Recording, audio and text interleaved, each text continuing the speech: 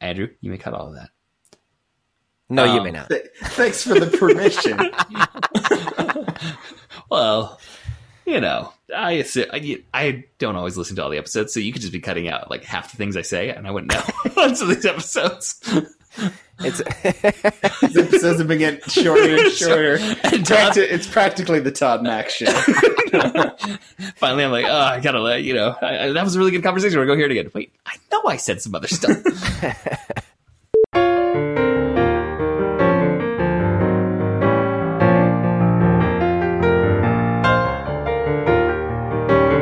Hello, everyone, and welcome to the Protagonist Podcast, where each week we look at a great character and a great story. I'm Todd Mack. And I'm Joseph Jarowski. And this week we are talking about Beca Mitchell from the film Pitch Perfect. And this was a patron request from patron Colleen. So thank you, Colleen, for recommending this. I was just looking at our script and I saw it says patron Colleen, and I was thinking, what an interesting first name, patron. But then I remembered that's not Colleen's first name. It's her title. Yes. How have you been? Great. Todd, you have young children, right? Yes. So occasionally children will do something that is adorable and magical, but also a tiny bit creepy, right? You're familiar with this phenomenon. Yes. So my 2-year-old has an imaginary friend named Wing Monster. Wing as in wings of a bat. Uh-huh. Wing Monster. Who lives on or in our ceiling, depending on what mood my son is when I ask him about it. Is Wing Monster related to the Jersey Devil? Could be. It might be the Mothman. Wing Monster will also come with us in the car, and he'll just all of a sudden look up in his seat, and my 2-year-old will say, "Hi, Wing Monster," and wave at the ceiling of our van. That is disturbing. Yes. And if you ask him questions about Wing Monster, he's pretty consistent. Wing Monster is yellow and has 3 eyes and 3 tails. Wow. Yeah, so that was my that's just something that's been on my mind this week because it happened within the last 2 days. I have 2 kids older than my 2-year-old. My oldest had a herd of imaginary cows that lived in her closet for a while, but then the next one had no imaginary friends, really, never entered that phase. But now my 2-year-old has a friend named Wing Monster. Wow, that is really interesting. Well, as we already said, I don't know, have a good transition out of that, but you asked how I've been doing. That's what's been on my mind. But today, we are here to talk about Pitch Perfect. It is a 2012 film that was written by Kay Cannon and directed by Jason Moore. And Beca Mitchell is played by Anna Kendrick. And this is the story of an all-female a cappella college group that wants to make it to nationals. Well, not just make it, but win nationals. Can I tell you what's on my mind before we jump into Pitch Perfect? Yes. Sorry, I forgot to ask. That was very rude of me. The fantasy box office is on my mind. Oh, okay. So listeners, it's always on your mind, Todd. At the start of this year, on my mind. Listeners, at the start of this year, if you missed this episode, we did fantasy box office where we each picked over a dozen films each. But we're trying to predict what will make the most at the box office, but also do the best with the critics because the box office will be multiplied by the Rotten Tomatoes score. And we're trying to accumulate the largest box office by the end of the year. So, Todd, why don't you give our listeners a quick update on our standings in our fantasy box office? I would love to. So the first film to come out this year was, we had 2 films in the same weekend, Split and XXX, The Return of Xander Cage. And then Resident Evil, The Final Chapter. And now I picked all of those films. I've actually picked the first 1, 2, 3, 4, 5 films to come out this year. Todd's going to be building up quite a lead. So I'm building up a lead right now. Now, so far, the box office winner is Split. It has raked in over $82 million. And its Rotten Tomatoes score is 73%. So that film is doing quite well for me. XXX is at $35 million, and Resident Evil is at $16 million. XXX has a score of 43%. Resident Evil 38%. That's what I like to hear. Those last 2, not the Split. So my total unadjusted earnings for the year so far is $135 million, and my total adjusted earnings is $82 million. I'm just over 50% average critic score. And I am at 0 on everything because I have not had a film come out yet. Average domestic earnings is $45 million. I have an $82 million lead over Joe, but looming large on the horizon is Beauty and the Beast, which is released March 17th. At which point everything changes. That was my first pick, and I'm really banking on it to get me back into the race. 1 week after that, I get Power Rangers. So I'm feeling all right about Beauty and the Beast going head to head against Power Rangers in week 2. All right. So, Todd, how did you come to Pitch Perfect? I've been aware of Pitch Perfect for quite a while. I feel like I have seen at least one video of a clip when they sing Just the Way You Are. But other than that, it's a film that I've always been interested in seeing, and so I've deliberately kind of stayed away from it until I could actually sit down and watch it, and I did this week, and it was fun. Yeah, similarly, I had never seen it until it was a request for this podcast. I knew of it. It had been recommended to me by many people. And many students, probably. Yes, many students had suggested that I go and see this film. And it wasn't like I was avoiding it. I just never got around to seeing it. And now I had a reason to, and I enjoyed it. It was good. All right. Fans, we would remind you that today's podcast is brought to you by Audible.com. You can get a free audiobook download and 30-day free trial at www.audibletrial.com/protagonist. Over 180,000 titles await you there to choose from for your iPhone, Android, Kindle, or your MP3 player. All right, some trivia about Pitch Perfect. I have a lot of trivia here. Yeah, well, a lot of it is about one thing in Pitch Perfect, as you say. Okay. So, this film, it did all right in theaters. It was not a hit by any stretch of the imagination, by any definition, but it wasn't a flop either. However, in DVD sales, it blew up. And it was actually DVD sales and like on-demand viewing was what made the producers say, we're doing a sequel of this, more than anything that it made in film. And I even saw... I didn't copy it down, but the year it was put out for HBO, where you could stream it if you had HBO channels, it outstreamed everything else on HBO. Like all the other blockbusters from that year. Pitch Perfect was outdoing them. And one of the producers specifically said that when the film was first released on DVD, they were at Target a couple weeks later and they saw all empty slots where it said Pitch Perfect. And that's like, I gotta go check the numbers. Like, how are DVD sales doing? The film has a certified fresh rating of 80% on Rotten Tomatoes. The film is extremely loosely based on a nonfiction book called Pitch Perfect: The Quest for Collegiate Acapella Glory. In that book, a GQ writer followed collegiate competitive a cappella groups from like 3 different universities. I don't know how he followed them, but for 1 year, like in the course of heading towards competition, he was following them around, and he wrote about the singing, groupies, rivalries, and partying that happened around college a cappella. That would be the strangest research project.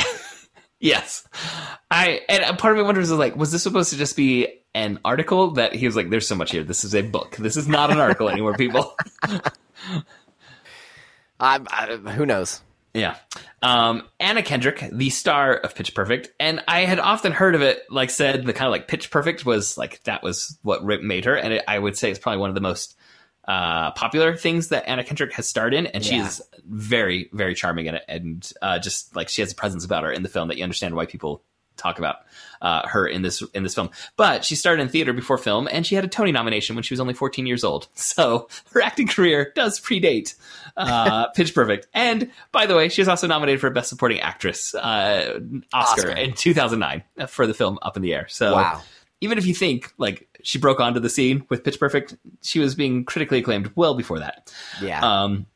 Now we're going to pause Pitch Perfect trivia, and we're going to dive into Cups trivia. Because there's a song from Pitch Perfect called Cups that became a breakout hit and was played on the radio. Anna Kendrick singing it on the radio. But there are a couple layers of trivia here, so we're going to jump back to the very beginning of this song.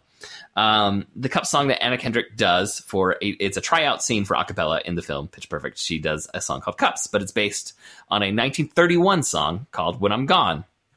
That song was written in 1931 by a group called the Carter Family, and they were an American folk music group that recorded songs between the 1920s and 1950s. That song has been re-recorded many times and used even in other film soundtracks. Like there's a Steve Carell film called Dan in Real Life that used that song. But there was a version of that song that was posted to YouTube that used cups and clapping to create percussion, but was otherwise a cappella. And that was posted by a group called Lulu and the Lampshades. And that video was titled, You're Gonna Miss Me. That's one of the lines in it. So the song was originally When I'm Gone. Then it became You're Gonna Miss Me in this YouTube video. Now it's called Cups.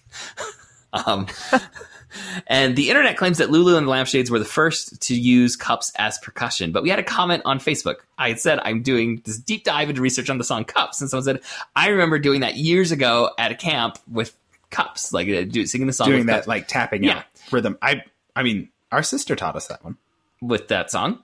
No, not the song, but that tapping out that rhythm on. Yeah, on I remember cup, that like it's rhythm. a cup game where you. And so I'm wondering if like they're the first to have combined it. I don't know, but also that video is now 7 years old, so that could have been when she said years ago. It literally could have been after that YouTube video, because that YouTube video by Lulu and the Lampshades became very popular, particularly on Reddit, where there were tutorials about how to do it, and lots of people learned how to do the song You're Gonna Miss Me with the cup rhythm, tapping the cups and everything, from Reddit, including one Anna Kendrick.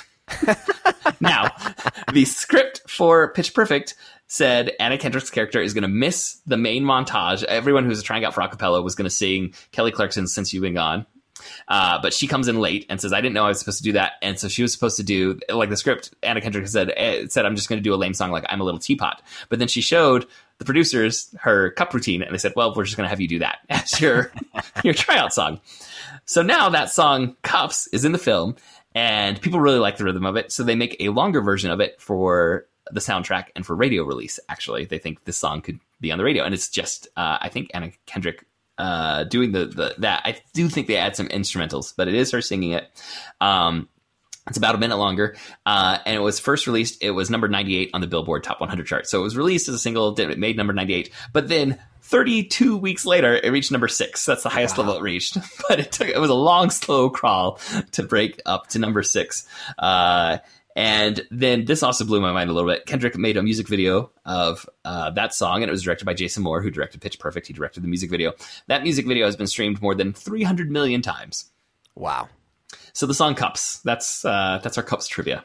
And that's the end of all of my trivia about Pitch Perfect. I just was curious about that song because I'm like, I know I've heard that on the radio after I watched it. And I was like, I'm just going to go look up some about it. And it was more than an hour of my life disappeared trying to find out about this song Cups. It's a great song. Before we jump into our long synopsis, we want to remind you to take advantage of great deals from Amazon by going to protagonistpodcast.com/Amazon for all of your Amazon purchases. And we remind you, it just looks like regular Amazon. It costs you nothing more, but we get a little kickback from any purchases that you make there. So you can pick up Pitch Perfect there on DVD, one of the millions and millions and millions and millions of people who have bought this on DVD, or you can stream it on Amazon Prime, on Amazon. You can rent it digitally. And with that, we will move into our long synopsis by Joseph. Okay. At the Acapella National Championships, the Treble Makers, side note. These are the worst. I love the puns for the acapella group names. So much fun. The Troublemakers have... punning is generally frowned upon as far as comedy in my book, but when it comes to acapella group names, you lean hard into the pun realm. Can I ask you what your favorite one is? I'm going to... After I read through this long synopsis, I'm going to pull up the list of all the the names and make sure I don't forget a good one. I'm sure I can find a list of the ones that appear in Pitch Perfect 2, because there was already a sequel and there's a third one coming. All right, so the Treblemakers have had a very good performance, but the Barden Bellas, the first all-female a cappella group to have made it to the finals, are about to go onto the stage and try and win the championship. The Treblemakers and the Bellas are from the same university. However, during their performance, one of the Bellas, Aubrey, is a bit nervous, and in a fit of nerves, projectile vomits all the way to the third row. It's totally took me by surprise. Violently vomits. Was not what I expected from this movie. Have you seen this movie, Andrew? Oh, yeah. Okay. Yeah. So, yeah, like I said, I was sitting down and watched this with my wife. We did not see the projectile vomiting coming. Then we cut to the start of a new year at college. And our protagonist, Beca Mitchell, is a new student who has a whiff of Too School for School about her. She doesn't want to be in college. She wants to be in LA producing music. She spends all of her free time making mashups on her computer. We also meet Jesse, a hunk of potential love interest for Becca, who has a roommate that is clearly a nerd because he has Star Wars stuff in his room. Side note, perhaps being a fan of the most popular franchise in the world should stop being used as shorthand for uncool in popular culture. Double side note, the particular form of his fandom does take an understandably off-putting nature to it. So I understand why his particular fandom of Star Wars, but there's still kind of this cultural shorthand in TV and film where it's like someone like Star Wars, oh, nerd, uncool. It is the most popular franchise in the world. I think we can let that go. Yeah, I agree. But it's the magic too, the magic and the animals coming out. He does what's it called? He's a certified illusionist. And also, like I said, the particular form that his fandom takes, he has covered this entire room that is going to be a shared space with Jesse. Before Jesse arrives, and he's even spoken to him, he's covered the entire thing in Star Wars paraphernalia. So if you're going to college, before you decorate your dorm room with anything, you should meet and speak with your roommate and find out what their tastes may be. Anyway, at a welcome to campus club fair, the Bard and Bellas are having trouble attracting girls to come and try out because they are now the laughingstock of college a cappella. And if you are the laughingstock of college a cappella, everyone knows it in the entire world. This scene had kind of a Chariots of Fire vibe for me when they're going around. Please explain, because I am not seeing that. No, it's like the clubs. They go around to all the clubs and everybody's singing, and he says, "Oh, you have to join a club." And there's the guys that are singing and the sports thing and. Harold Abrahams is kind of like what's the word? Like feeling kind of melancholy about everything, and I think I think it's a direct reference. Now I see it.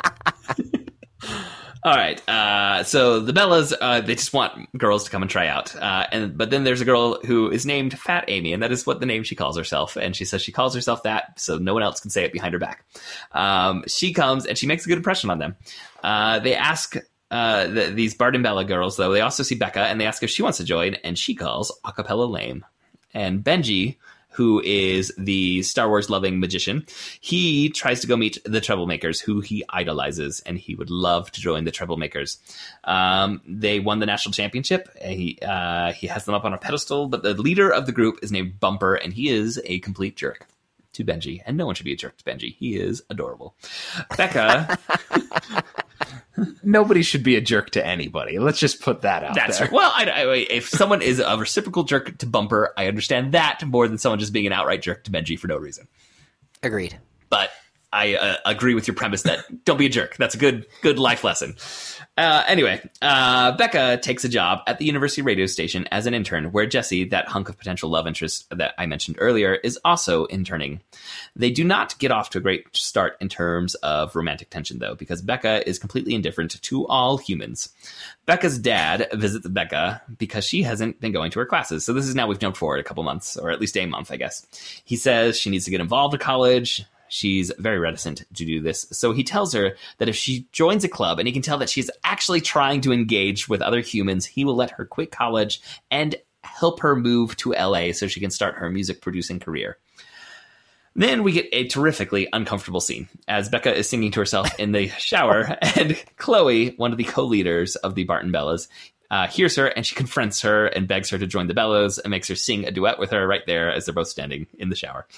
Then we cut to a montage of people trying out for the various a cappella clubs on campus.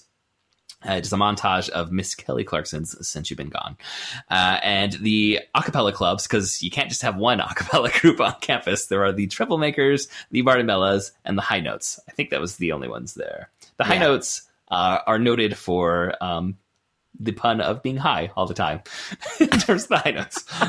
They're a very relaxed group of a cappellas. The other ones are very uptight about their singing. The High Notes, not so much.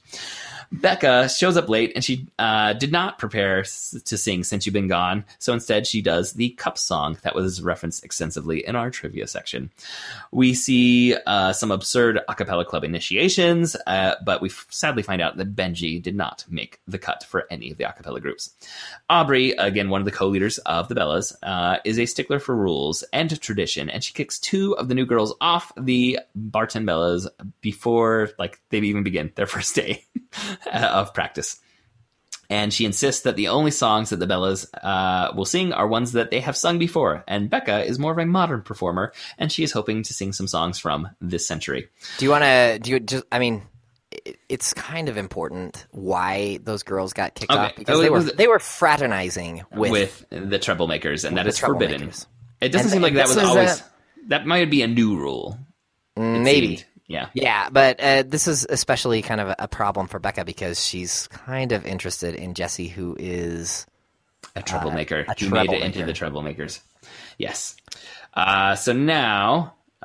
we get a training montage, classic training montage. Did you know how old all the songs that the Bellas are allowed to sing are? Like, it's from their classic repertoire, which I like think includes. Yeah, it starts and pretty much ends with Ace of Base. Yes. I Saw the Sign.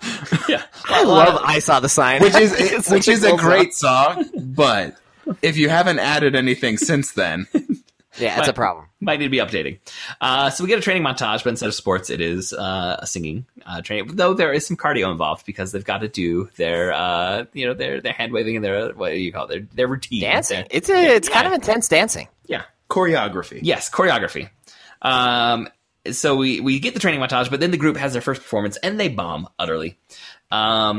Meanwhile, Beca is trying to get her mixes played at the radio station, but because she is an intern, that's not going to happen. Jesse, again, the love interest, he loves film scores and soundtracks, and he tries to get Beca to watch movies, but she does not like movies. Side note, in this conversation, Beca says she knows Darth Vader is Luke's father because Vader is father in German, which is a lie. Vader is father in Dutch. Everyone knows this. Father in German is Vater. Anyway, and side note, Jessie tries to get her to engage in movies at all, but she just is not into it at all. We cut to a riff off where all the university a cappella groups show up, and there is a category given, and then they have a contest to see who can sing a song that fits that particular category, and then another group has to pick up overlapping lyrics and launch into a different song that still fits that previous category. It's all musical. The Bellas lose, and we're going to move on because it's just lots of singing. Beca shows Jessie her mashups, and he's impressed. And then he tries to show her the end of the Breakfast Club, but she's unimpressed by that. We could also say that at the riff off, Beca kind of shows her chops. She's really, really good at this. Yes, she is an alpha acapella, or I guess that would be aka alpha. She is an aka alpha in the pitch perfect speak. Yeah. Okay, then we cut to regionals. We move on to regionals. The Bellas perform their same old song. Everyone, so throughout the film, at all these competitions, you have these two announcers. It's Elizabeth Banks and I can't remember the actor's name. But they have a very funny repartee between the two of them. I really enjoy their performance and his kind of unenlightened misogyny, and her, I'm sitting here dealing with this, but she calls him a misogynist to his face at the very end. Like, she's, no, you are a complete misogynist. But they are complaining about how tired this routine for the Martin Bellas has become. Even though they are doing the same old routine, they come in second, which allows them to go on to the semifinals. As they are driving there in a bus, they stop to fill up with gas. Bumper and the troublemakers are driving by in their bus, and he sees that Fat Amy is about to fill up with the bus with gas, and so he throws a burrito. For some reason, it's kind of funny. It's kind of funnier when you say it like that. And out of a moving bus, he throws a giant burrito. Like a big burrito bomb. And it explodes all over Fat Amy. I didn't put this in the trivia, but apparently that actor, to get the shot, he was told, just throw it at the cameraman, and he nailed the cameraman in the face. He did not think it would be that accurate. He was just hoping to get it towards the cameraman for the shot. Wow. That Amy really milks the fact that she's been hit with a burrito, and there's a lot of drama for a moment. But they help clean her up. But in all of this chaos, she forgets to fill up the gas tank. And after the Bellas have a bonding song on the bus, I believe it was a Miley Cyrus song of Party in the USA. Is that correct? Does that sound right? It sounds That's right. Yeah.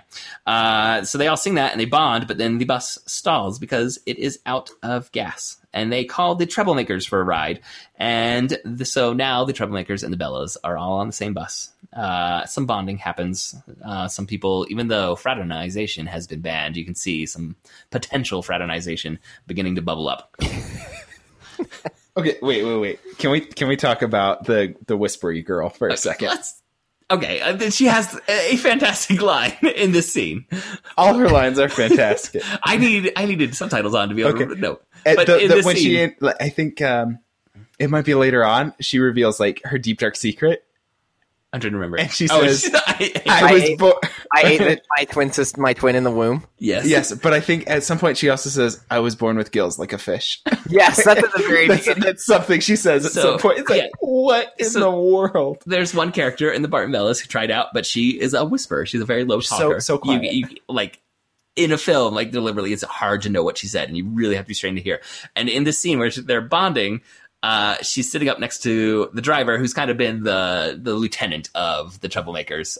He's Bumper's toady. But I kind of like that actor. I thought he did a great job with that role. Mm-hmm. And so that guy's driving, and this girl starts whispering in his ear, and she whispers, I believe the phrase is, sometimes I burn stuff to feel alive. Is that right? Or start fires. Or start fires to feel alive. And he just was like, cool. Like he is 100% into that. It is a great scene, one of many great scenes, and great deliveries. Delivery is so important to this film and the way the comedy works. And they do a good job. All right, so they're on their way now to semifinals, and at the semifinals, Beca sees, so they're doing their same old number, and she sees that the audience and the judges are completely bored and are tuning out. So she calls an audible. Mid-performance, she starts adding a backup mashup set of lyrics. So she's the only one singing this alternative modern song lyrics, but it's kind of syncing up in a pretty cool way. It is really cool. Yeah. But they wrap up, and Aubrey, who was the stickler for rules and order and tradition, she is not pleased, and she yells at Beca. And everyone kind of says, that sounded kind of cool, Beca, but we probably should have talked about it. Like, you just doing that by yourself was not the best call. So Beca gets angry. Jessie comes out to try and calm things down, and she yells at Jessie right as the Troublemakers are about to go on. And she quits the Bellas. She's just yelled at Jessie. She's just yelled at all of her friends. She storms off. The Bellas come in third behind the Troublemakers and another group called the Footnotes, who had a lot of fancy dancing as part of their signature moves. Benji had been hanging out with the Troublemakers, and he was there at the competition, but he realizes the lead singer of the Footnotes, it was only in high school, and so they get eliminated, and the Bellas are back into the Nationals. But they're back in, but they're kind of broken, because Beca is lonely. She's working at the radio station in angsty silence. She watches a copy of The Breakfast Club, the whole movie, and she cries at the end. She can't stop crying, because, she actually watched the entire movie, and movies, it turns out, can be, moving. Good. Yeah. Her dad convinces her that she needs to go and try and rejoin the Bellas. And that's why she's so sad, is because she quit her, on her friends. Meanwhile, Bumper quits the Troublemakers right before Nationals because he has an offer to go do some backup vocals for John Mayer. And Benji gets called up to join the Troublemakers. Isn't it kind of weird that they call up Benji when they've got all those other guys that are... Yeah, okay, so... No, I thought at a certain point when clearly Bumper is a horrible leader for the Troublemakers, and right. Aubrey was being a little too mean to all of the Bellas, I thought a third group was going to be formed, a mixed gender a cappella group was going to be formed. Didn't happen. I wrote a different film in my head as I was watching this. And the one that I watched was fine, so I'm not saying I wrote a better film. It's just I had different expectations at one point. Okay. So as the Bellas are trying to practice without Beca, they are just falling apart at the seams. Due to the stress, Aubrey once again vomits all over the stage, leaving a massive puddle of sick just there so in the middle of the stage. And all the girls start fighting, like physically fighting one another. And one of the Bellas, the low talker, whisperer, ends up lying on her back in the puddle of vomit, and she makes a vomit angel. She starts spreading her arms and legs back and forth in this human sick in the middle of the stage. Beca shows up as this is all happening, and they stop fighting, and she apologizes and asks if she can rejoin. Aubrey tosses her the pitch pipe of leadership, but Beca drops it into the puddle of vomit. And they all recognize that they need each other, and they open up with some raw honesty and a nice bonding scene. Quickly now, they are on to nationals, where the Bellas perform a mashup of modern songs with Don't You Forget About Me from Breakfast Club thrown in as well. Kind of a sore thumb in the middle of all these modern songs. But this was arranged by Beca, and they perform it, and then it cuts to the final scene of Beca sitting in on new auditions for new members, and it's revealed that the Bellas are the reigning national champions of collegiate a cappella. And Becca has not left. She is there to help coach up the next generation of Barden Bellas. And she's the leader. Yeah, she's now the leader. Well done. Thank you. I feel like you well, okay, I didn't even say, she and Jesse are together by the end, right? Yes. Yes, I guess that should be noted. But I was kind of surprised how minor their romantic tension really kind of was to the overall plot.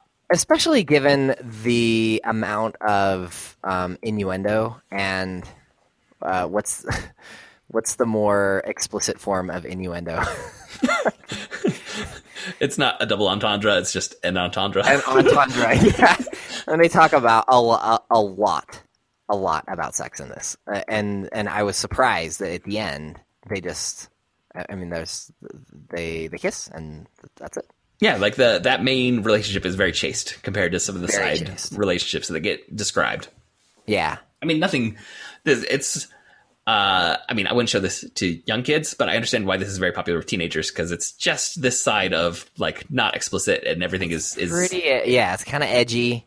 Yeah, but nothing explicit is in it, and so I'm sure there are lots of parents who have allowed teenagers to watch this without, even thinking twice. Realizing. Or realizing. One of the two. Yeah. Okay, so where do we go from here? I just want to give, before we start talking about Beca or anything else, I want to give a shout out to Rebel Wilson. Her line delivery was so comedic, and the timing and the tone of voice that she used. She is Fat Amy? Yes, Fat Amy. Yeah. Was so great. And there have been huge numbers of male and female comedians who are larger, that their entire shtick is just references to their size and, just how funny it is to see big people doing things. And that's all that they have. But she absolutely has the comedy chops for delivering a line in a way that is funnier than what's written on the page. There are plenty of fat jokes to go around in this film. But what's her name? Rebel Wilson? Rebel? Rebel, yes. Rebel Wilson. Rebel. I think she's from New Zealand or Australia. Australia. Rebel Wilson's delivery is fantastic, regardless of what she's joking about. Yes. So, should we talk some about Beca as a character? Yeah, I would like that. All right. You had mentioned that we should talk about the hero's journey. Yes, because this film aligns pretty well with the hero's journey. It does align pretty well with the hero's journey, and I think if I think about this film in those terms, it helps. There are a couple of things that didn't quite work for me, and maybe if I think about them in terms of the hero's journey, then it makes a little bit more sense. But so the film begins. She's like classic. Angry at the world, late teenager, doesn't really want to be at college. Right, she has does her own music. plans. She paints her fingernails black. She's not like gothic, but she's just disinterested and distant from kind of the world. I think that it works so well for her to be doing all these mashups because she puts on her headphones. Which is like a sign to the world that I am not engaging with you. So this is earbuds do that, but she's not putting on earbuds. She's putting on the giant Princess Leia headphones and just like a megaphone to the world of don't even try to communicate with me. Yeah. And then at the end, for me, the important part of her journey is her ability to open up and develop relationships with people. She has a nice conversation with her dad, and just in realizing that these girls are my friends and I actually care about them. And that's the journey I think that she goes on. And it's nice. I don't know that it's like world changing fiction here, but it follows the hero's journey quite nicely. We see call to adventure, we see departure, and then we see a series of I guess like gatekeepers or helpers, people that kind of come and they do a thing and then they leave, and that was part of what maybe didn't quite work for me in the film. Is I feel like some of the side characters are really, I mean, they're good and they're fleshed out, but I feel like some of their stories just don't quite work for me. Like so they work as characters, and I think the actors, like for most of these side characters, do interesting things with fairly small amounts of real estate in the film. You know, they're not on screen for a ton, but the characters they create are fairly memorable within the narrative, like how they fit into the jigsaw of Pitch Perfect. Sometimes it wasn't a smooth edge that was being played. Yeah, does that make sense what I'm saying? Yeah, I agree. That vibe also. Like one character that I think of is the radio jockey guy, who is there, and he's kind of it's fun to see him. What is it? What's the rivalry between him and Jesse? Right, because when he lifts up his shirt and shows his abs, and she's like, he's Jesse was being sent to like go pick up lunch. He's like, "Oh, do you want to take it easy on the burgers?" And he lifts up his shirt. Yeah. No, I'm fine. And she goes, "Yeah, he's fine. Yeah, he's fine." But that guy's cool. But then he just disappears. Nothing ever really happens with him. Like he does play one of her mashups on the radio, and that's it. But it's like I didn't even include that in the end of the summary because it was so minor to the he's totally non-essential to the story. You could take him out completely, and the story remains exactly the same. Whispering Girl, is hilarious, and I wanted that to be an actual side story, even if it's small and minor. But it's just a joke, right? I mean, it's an opportunity to do a funny thing with a funny character, but there's not. Which I think that you can have that, like, there's a place for that in comedy films, especially, but there were maybe too many of those. Yeah, I think so. Again, like it made. You've got this narrative spine, but there's too many kind of jagged edges shooting off of it that don't quite mesh. Yeah, I think they're meant. That was a horrible metaphor, but I hope you know what I meant. I think they're meant to be just like helpers, gatekeepers, people who come along, they do a thing, they help the character move on the journey, and then they sort of disappear. And as far as that's concerned, I mean, I do think that Becca's journey is complete. It's satisfying, and so on that front, the film succeeds. I feel like there's maybe an even better film in here if they just kind of clean up some of those rough edges, give these characters a little bit more satisfying arc. Journey, arc. The girl with the nodes. That was another one that turns into nodes, and then she does that low tone at the end, and they're like, "Oh, now we can hit those low tones," but it feels like it's kind of squeezed in there at the very end, and it doesn't feel like it matters with what they do. Like they don't make use. So the nodes is a girl has to have surgery on her vocal cords, and she's worried that she won't be able to hit the notes she used to, and she discovers because of this magically she can hit some really low notes. And the knock against all female a cappella groups is that they can't hit the low notes that really fill out a full arrangement. But you don't really see her using that newfound talent. They don't lean into it in the final number. And I mean, I'm not a musical genius, but I'm also not a musical dunce. And it just, anyway, it doesn't, like, musically, they could have done something really interesting, and then they didn't. I feel like they just kind of dropped the ball with her in that little side story. So I would say, like, a good film could have been an even better film. Well, this is kind of interesting. This is another note I had. Do you think our expectations, because we've both had this recommended to us so frequently, maybe played into our reaction to the film? Because that was similar to yours, where I'm like, that was a good film. I'm not saying this was a bad film at all, or I had issues with it the way I had with The Giver or anything else that we heard. I enjoyed it. But because so many people had talked it up to me, I think I was expecting something more.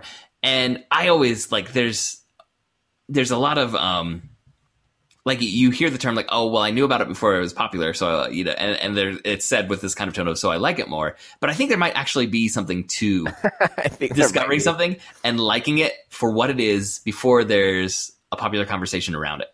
Yeah. It doesn't change what the object is, but it changes your relationship with that object, with that art, with that piece of entertainment.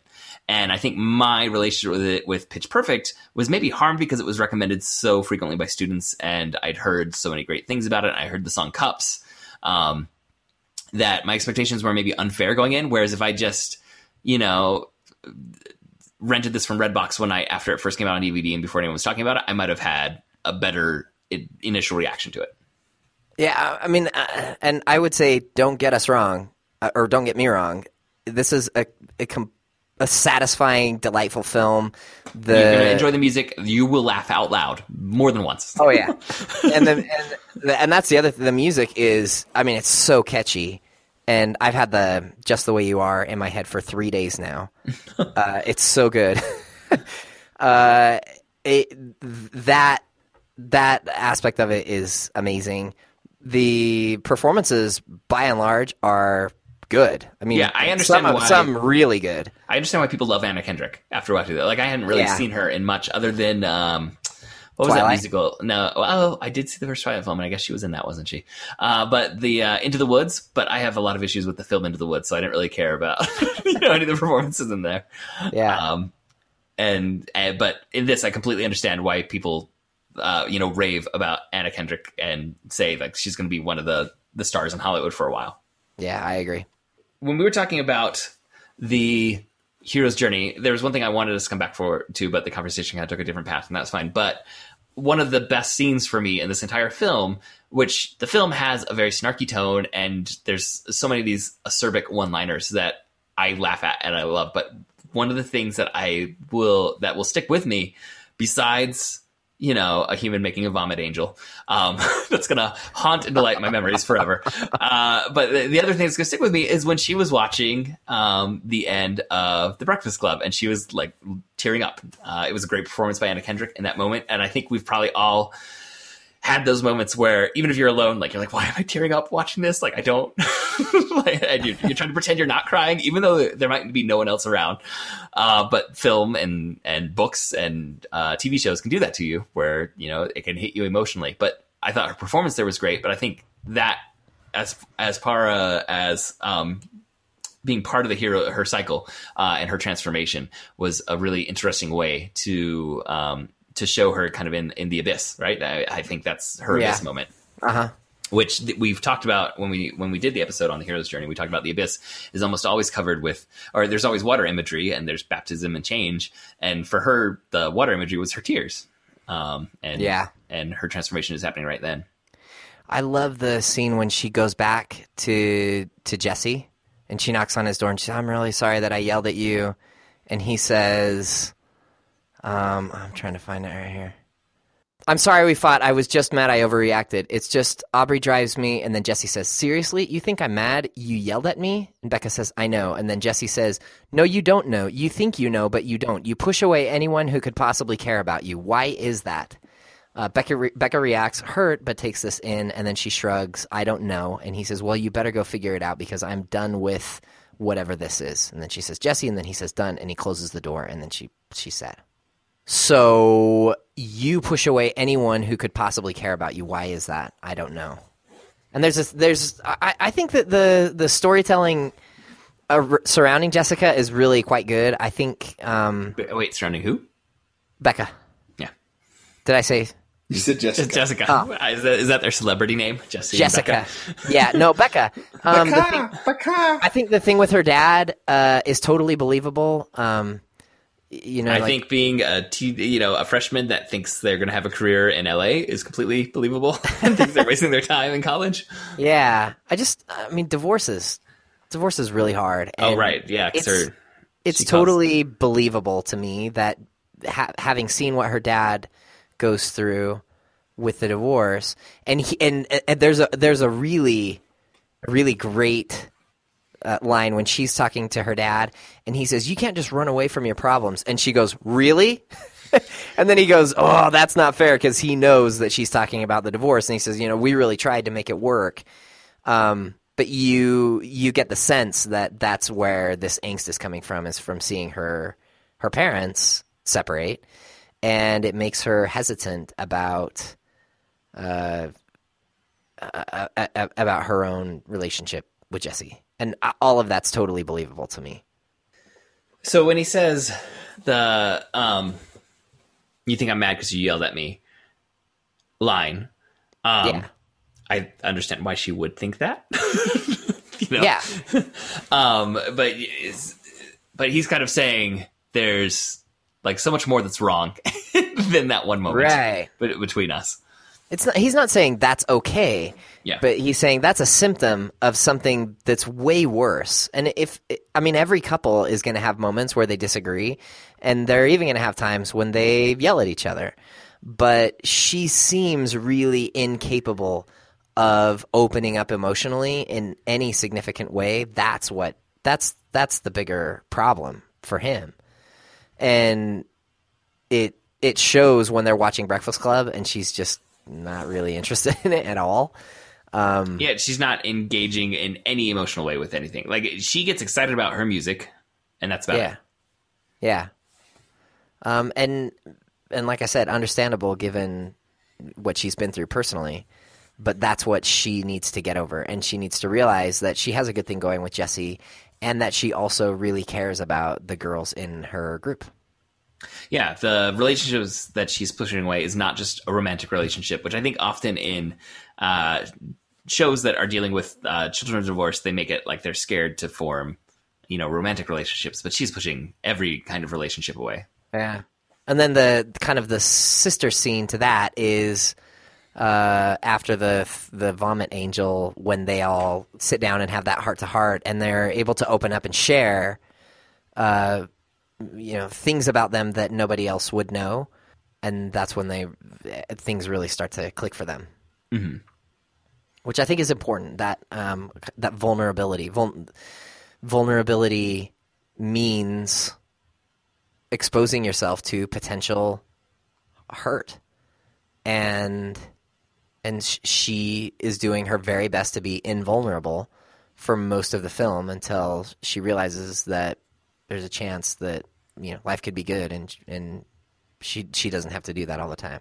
When you were saying that, it made me realize that one of the first songs we hear her sing is the Titanium Bulletproof song. Oh yeah, and I had not made that. That's the one that she connection. That's the one she's singing in the shower, and then it's the one that she introduces when she calls the audible. Mm-hmm. She sings Bulletproof again. So yeah, not by mistake, I would say. Yeah. It's just such a cool song. I mean, and she sings it so well. Yeah. There's a lot of good music in this. If you haven't seen it, there's a lot of good music in Pitch Perfect. All right, this is like kind of an insignificant thing, but it's just kind of interesting as far as genre theories. On another podcast that I listen to, the Judge John Hodgman podcast, and John Hodgman has a cameo in Pitch Perfect 2. He is one of the tone hangers, I believe. In Pitch Perfect 2. But he, so in that, people send in arguments, and he'll have them on and hear both sides, and then he renders a judgment. And one of them was an argument about whether Pitch Perfect is a musical. And he didn't devote a whole episode to this. He sometimes does Clearing the Docket, where he does like 5 short things, and the people aren't on. He just discusses it with the people around him. And I guess before I tell you what he said, Todd, what is your reaction to the question, is Pitch Perfect a musical? Is the debate surrounding because the music is diegetic? Yes. It doesn't matter to me. I would call it a musical. The other debate is that in classic musicals, the songs reveal things about the characters, and this is just, pop songs over and over. Though we did just discuss how the song Bulletproof is revealing something about her character. And I think that if you look more closely at the music in this, that you would see that that's probably not the only case. Yeah. He rendered it not a musical, but in a fuzzy gray or really close to a musical. What's this? He's like, you need to honor the tradition of the Broadway musical, and this is something else from the classic Broadway musical. I think it falls not so far from that tree.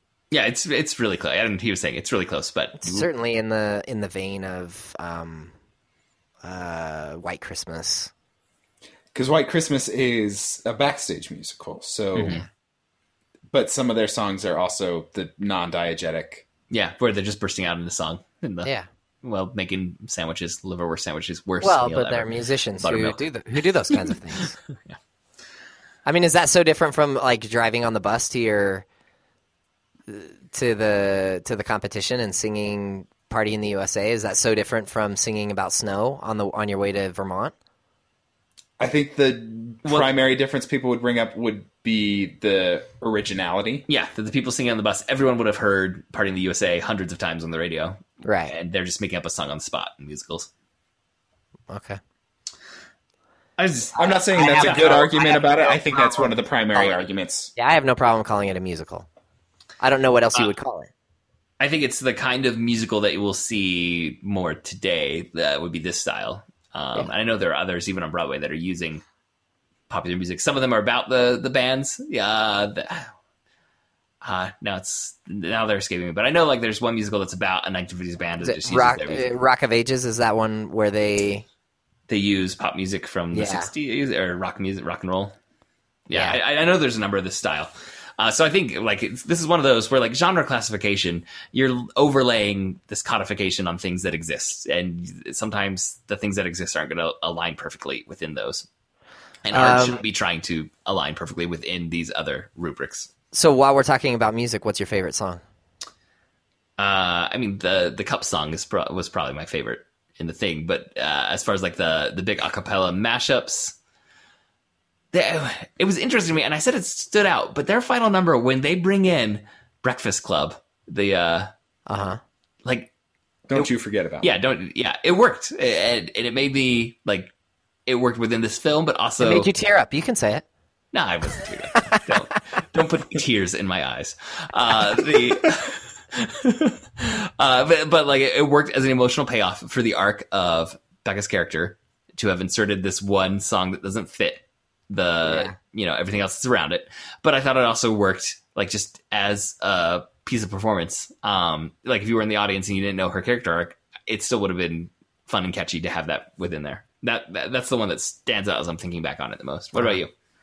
I really like the Just the Way You Are mashup when they're singing in the pool. They're not swimming in a pool. They're just standing in an empty pool. And they sing Just the Way You Are. It's the first time that they kind of come together after they've had their heart to heart. Man, I could just listen to that song over and over again. And then the other one that I really like is the Troublemakers post bumper at the national championships when they sing Magic. Yeah, that's pretty great. So I mentioned some about Pitch Perfect 2, and I came across a lot when I was doing research for the trivia. In Pitch Perfect 2, and I knew this, the offensive line of the Green Bay Packers make an appearance as an a cappella group. During the whole offensive line? At least 5 of them, I think. Wow. So there's another riff-off in Pitch Perfect 2, and there is the Bellas and the Troublemakers. Then my understanding is there's some rich a cappella fan has brought these groups together because they're the best. And there's the Green Bay Packers, and there's a German group called Das Sound Machine. But the reason the Green Bay Packers ended up in that is one of the Green Bay Packers had tweeted at Elizabeth Banks after Pitch Perfect came out, saying how much he and the other football players loved this movie. And when she directed Pitch Perfect 2, so she reached out to them and said, would you want to be involved? And he's like, we'll do anything. We'll learn any dance numbers. We will do anything you want. And so they appear as an a cappella group, and it's the actual Green Bay Packers. That's awesome. But some people, in like trying to make sense of why the Green Bay Packers were on Pitch Perfect 2, they started talking about how Pitch Perfect, and some of this absolutely goes back to the hero's journey discussion we had earlier. Like, this pattern is the same that we see in a lot of sports movies, right? The underdog. Oh yeah. That has to learn certain lessons to be able to improve. Like, they've got some raw talent, but they got to learn the lessons along the way, how to be a team player, how to fit in, how to magnify the talents of others, people around them, and all these other things. So I think it shows both like the hero's journey, like so many different things can be laid onto it, but it makes like that pattern is appealing to groups that maybe you wouldn't expect. Like how many people would say there, oh, well, an a cappella movie, that's for me. You know, that's my wheelhouse. But these football players did. And it also reminded me of a Roger Ebert quote. I want to say it was Roger Ebert. One of the last films that he reviewed before he passed away was... maybe it's another, or maybe it was someone quoting Roger Ebert in a review, because I think this may have come out after he passed away. But there was the movie Real Steel, which had boxing robots, Hugh Jackman with boxing robots. And there was one positive review, and I'm thinking that it was probably just, they borrowed a quote from Roger Ebert in the review that said, any story that's well told is going to be good, even if aspects of it seem absurd. And I said, I really enjoyed this movie about boxing robots. They laid out all the reasons why, and they're like, I understand, like, there's this level of this that is just absurd, but it was fun to watch. And I think it was following, I'm sure it followed the hero's journey pattern and just happened to have boxing robots as part of it. And Pitch Perfect follows that pattern, and it's a pattern that we find pleasant and that satisfying. It's satisfying. It's emotionally rewarding to see a character go through that journey. And it's emotionally rewarding if that character is trying to make the Notre Dame football team. It's emotionally rewarding if they're trying to reach nationals in collegiate a cappella. It's emotionally satisfying if it's I think the same pattern we talked about with While You Were Sleeping. If it's a woman who's thrust into this family and she doesn't quite know how to make it, but she goes through the exact same hero's journey and finds her place at the end. And I think that's one of the reasons this movie works. Even if we said, you could clean up maybe one or the two, give a better arc to some other characters, and it might be even more satisfying. But what we have here is a pretty darn good movie. Yeah. Well, and I said at the very beginning, it's a direct descendant of Chariots of Fire, of course. But it really is. It really is a sports movie, I think. Mm-hmm. It's a sports movie it dressed in a choir movie's clothing. But is choir movie a genre, Todd? Choir movie is you've got Sister Act 2. Back in the Habit. Back in the Habit. That's right. I forgot that. Keep up your list of choir movies. Of choir movies? Yeah. I'll tell you another choir movie. Sister Act 3. Was there a third one? Pitch Perfect 2. Pitch Perfect 3 in pre-production right now. There's got to be more.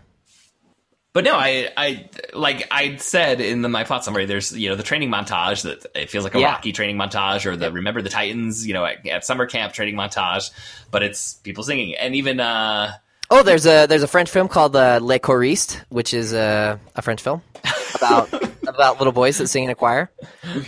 I believe Nativity 2 involved a choir, did it not? from our famed Christmas. Their famed Christmas special. There's a whole bunch of them. You got Boy Choir, the chorus, the Christmas choir, chorus choir line. The Fighting Temptations, Sister Act 2, Joyful Noise, Preaching to the Choir, Mr. Kruger's Christmas. There's a whole bunch of them. There's like 10. But anyway...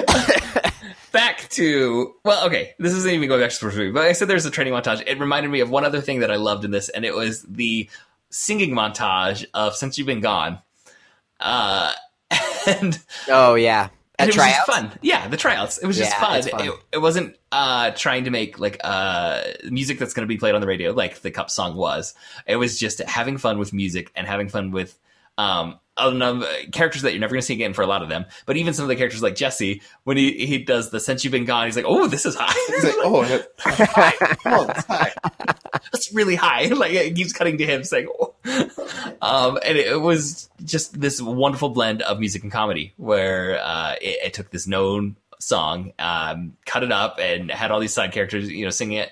And it was just so entertaining to watch that in the movie. And so I think the way that music gets used in this, I think it'd be worth watching it again and taking a closer look at all the different ways that the songs get played, whether it's revealing something about Anna Kendrick's character, whether it's just raw comedy, whether it's an emotional beat adding in all of a sudden I'm forgetting the name of that song. Don't You Forget About Me. I can never say it without like taking the beat that they take in the music.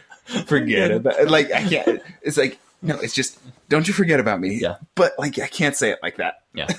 Music gets used in a lot of interesting ways in this, and I think I only watched it once for preparation, but if I went through again and watched much more closely at the specific songs that are chosen, particularly when they have to choose with such care because rights issues.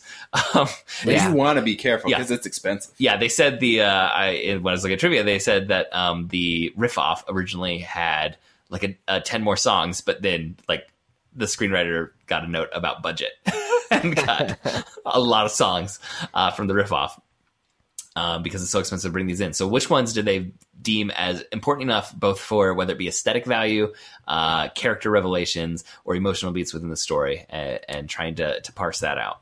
Yeah, I would say that, I mean, even as I go back, it's not, so each song on its own is not as directly related to the material, the content of the film as you would see in a classic like Broadway musical. But I think like every song that the Troublemakers sing is like, I mean, their early songs are aggressive and gritty, and then that final, when they sing at the finals and they sing Magic, they have a completely different feel to the group once Bumper is gone and Jesse and Benji are leading the group. And it's like I don't know that the words are even as important as the tone and the feeling. And I think so. I agree with you. I think there are more complicated things going on with the songs than they just pick the most popular songs and let people sing them. This was carefully done. Yeah, Bulletproof is I think a great example, but not the only one. All right, real quick before we leave, I was trying to look up the names of all of the a cappella groups, but I actually ended up on a list of all the categories for the riff off. So they spun a little wheel on the riff off, and whatever it landed on was what the songs had to be about. Here is the options that existed on that wheel, and we only see like 3 or 4 of them. Ladies of the 80s, songs about sex, Black Michael Jackson, White Michael Jackson, Christian rock, hair bands, TV theme songs, reggae time, medium rock, the Judds, famous duets, overplayed Black Eyed Peas songs. Specifically overplayed Black Eyed Peas. Wait, this was my favorite. Songs ruined by Glee. Party rock anthems and ugly lead singers. So you didn't say your favorite group name. Well, I'm trying to pull it back up. I had it. Okay, here are all of the... this may be from Pitch Perfect and Pitch Perfect 2. So Das Sound Machine, that's the German one. The Bellas, the BU Harmonics, the Footnotes, the High Notes, the Sockapellas, that was the group that you saw. The Tone Hangers, and the Troublemakers are the ones that were given. No, you didn't mention the one that's my favorite. Oh, what is it? It's the one that the judge says that she was in when she was in college. Do you remember what it's called? Oh, I don't, and it's not listed in the Pitch Perfect wiki right now. It's called The Minstrel Cycles. All right, that one wins. That's my favorite. Oh, man. All right, Todd. Final thoughts about Pitch Perfect. No, this was fun. I'm glad that Colleen recommended this. Now I can tell my students that I've seen it, and I can make funny jokes in class that they will all laugh at. But then I think also like point out the hero's journey, and you'll actually like bring something to the lives. Like, oh, wait a second, what? Yeah. No, this was this was fun, and my life is better because I have heard this music, and I'm going to have a lot of this music stuck in my head for quite a while. All right, well, I think that wraps up this episode. Thank you for joining us, and please subscribe to the Protagonist Podcast in iTunes, and please leave us a review. That really helps us out. If you're a new listener, just a note about our back catalog. We switched up our format a bit at episode 13, so our first dozen episodes are a bit meandering in terms of discussion and length. But if you enjoyed this one, you might want to go listen to episode number 22. That is when we discussed the hero's journey for an entire special episode. Or you might want to listen to episode number 47, While You Were Sleeping, where we also talked about another story that we didn't quite notice was the hero's journey at first, and then realized how, why that story works so well. Links to things that we've talked about in this episode are at protagonistpodcast.com. That's also where you can find a list of all of our previous shows. You can suggest stories or characters for us to discuss, or give us any comments or corrections by emailing feedback@protagonistpodcast.com. Quick note, we've had some great feedback of late coming in, and we thank everyone who takes the time to send us those emails. We really do appreciate them. We read them. Todd forwards them to us immediately when they come. So thank you. And if we haven't gone back to you, it's not because we haven't read it.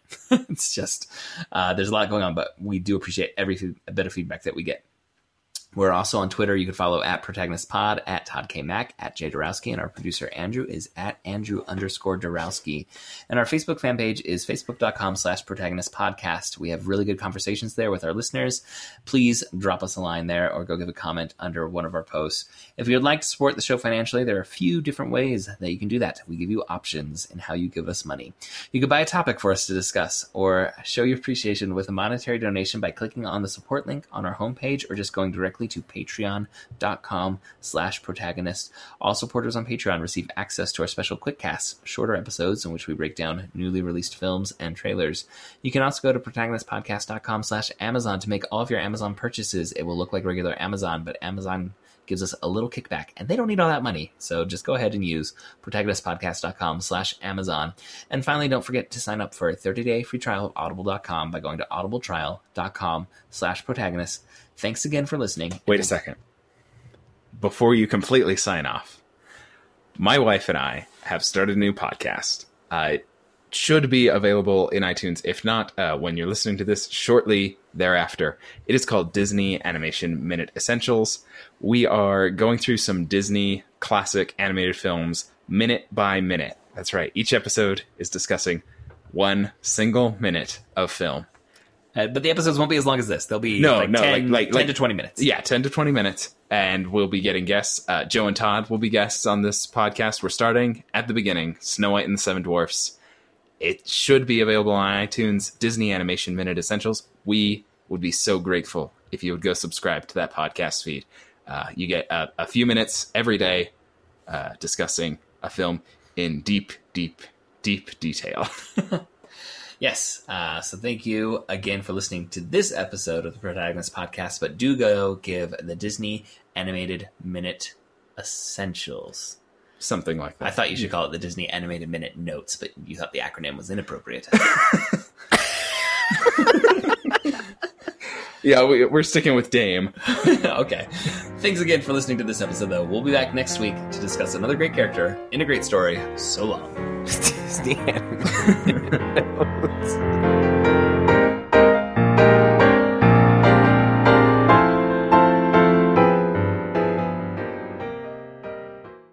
The only thing she does. She's not a one-trick pony. Yeah.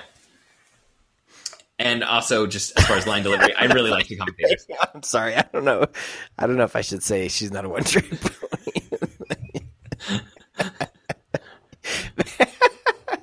All right. Well, give another reading of that line, Todd, for Andrew. Just no equine references when we're talking about. She is.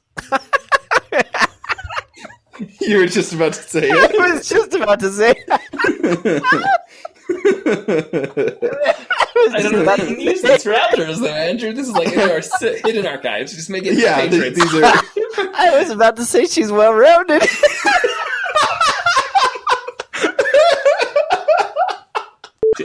There are a lot of fat jokes, but she carries a bigger load than just that. Come on, Todd, you're bigger than this.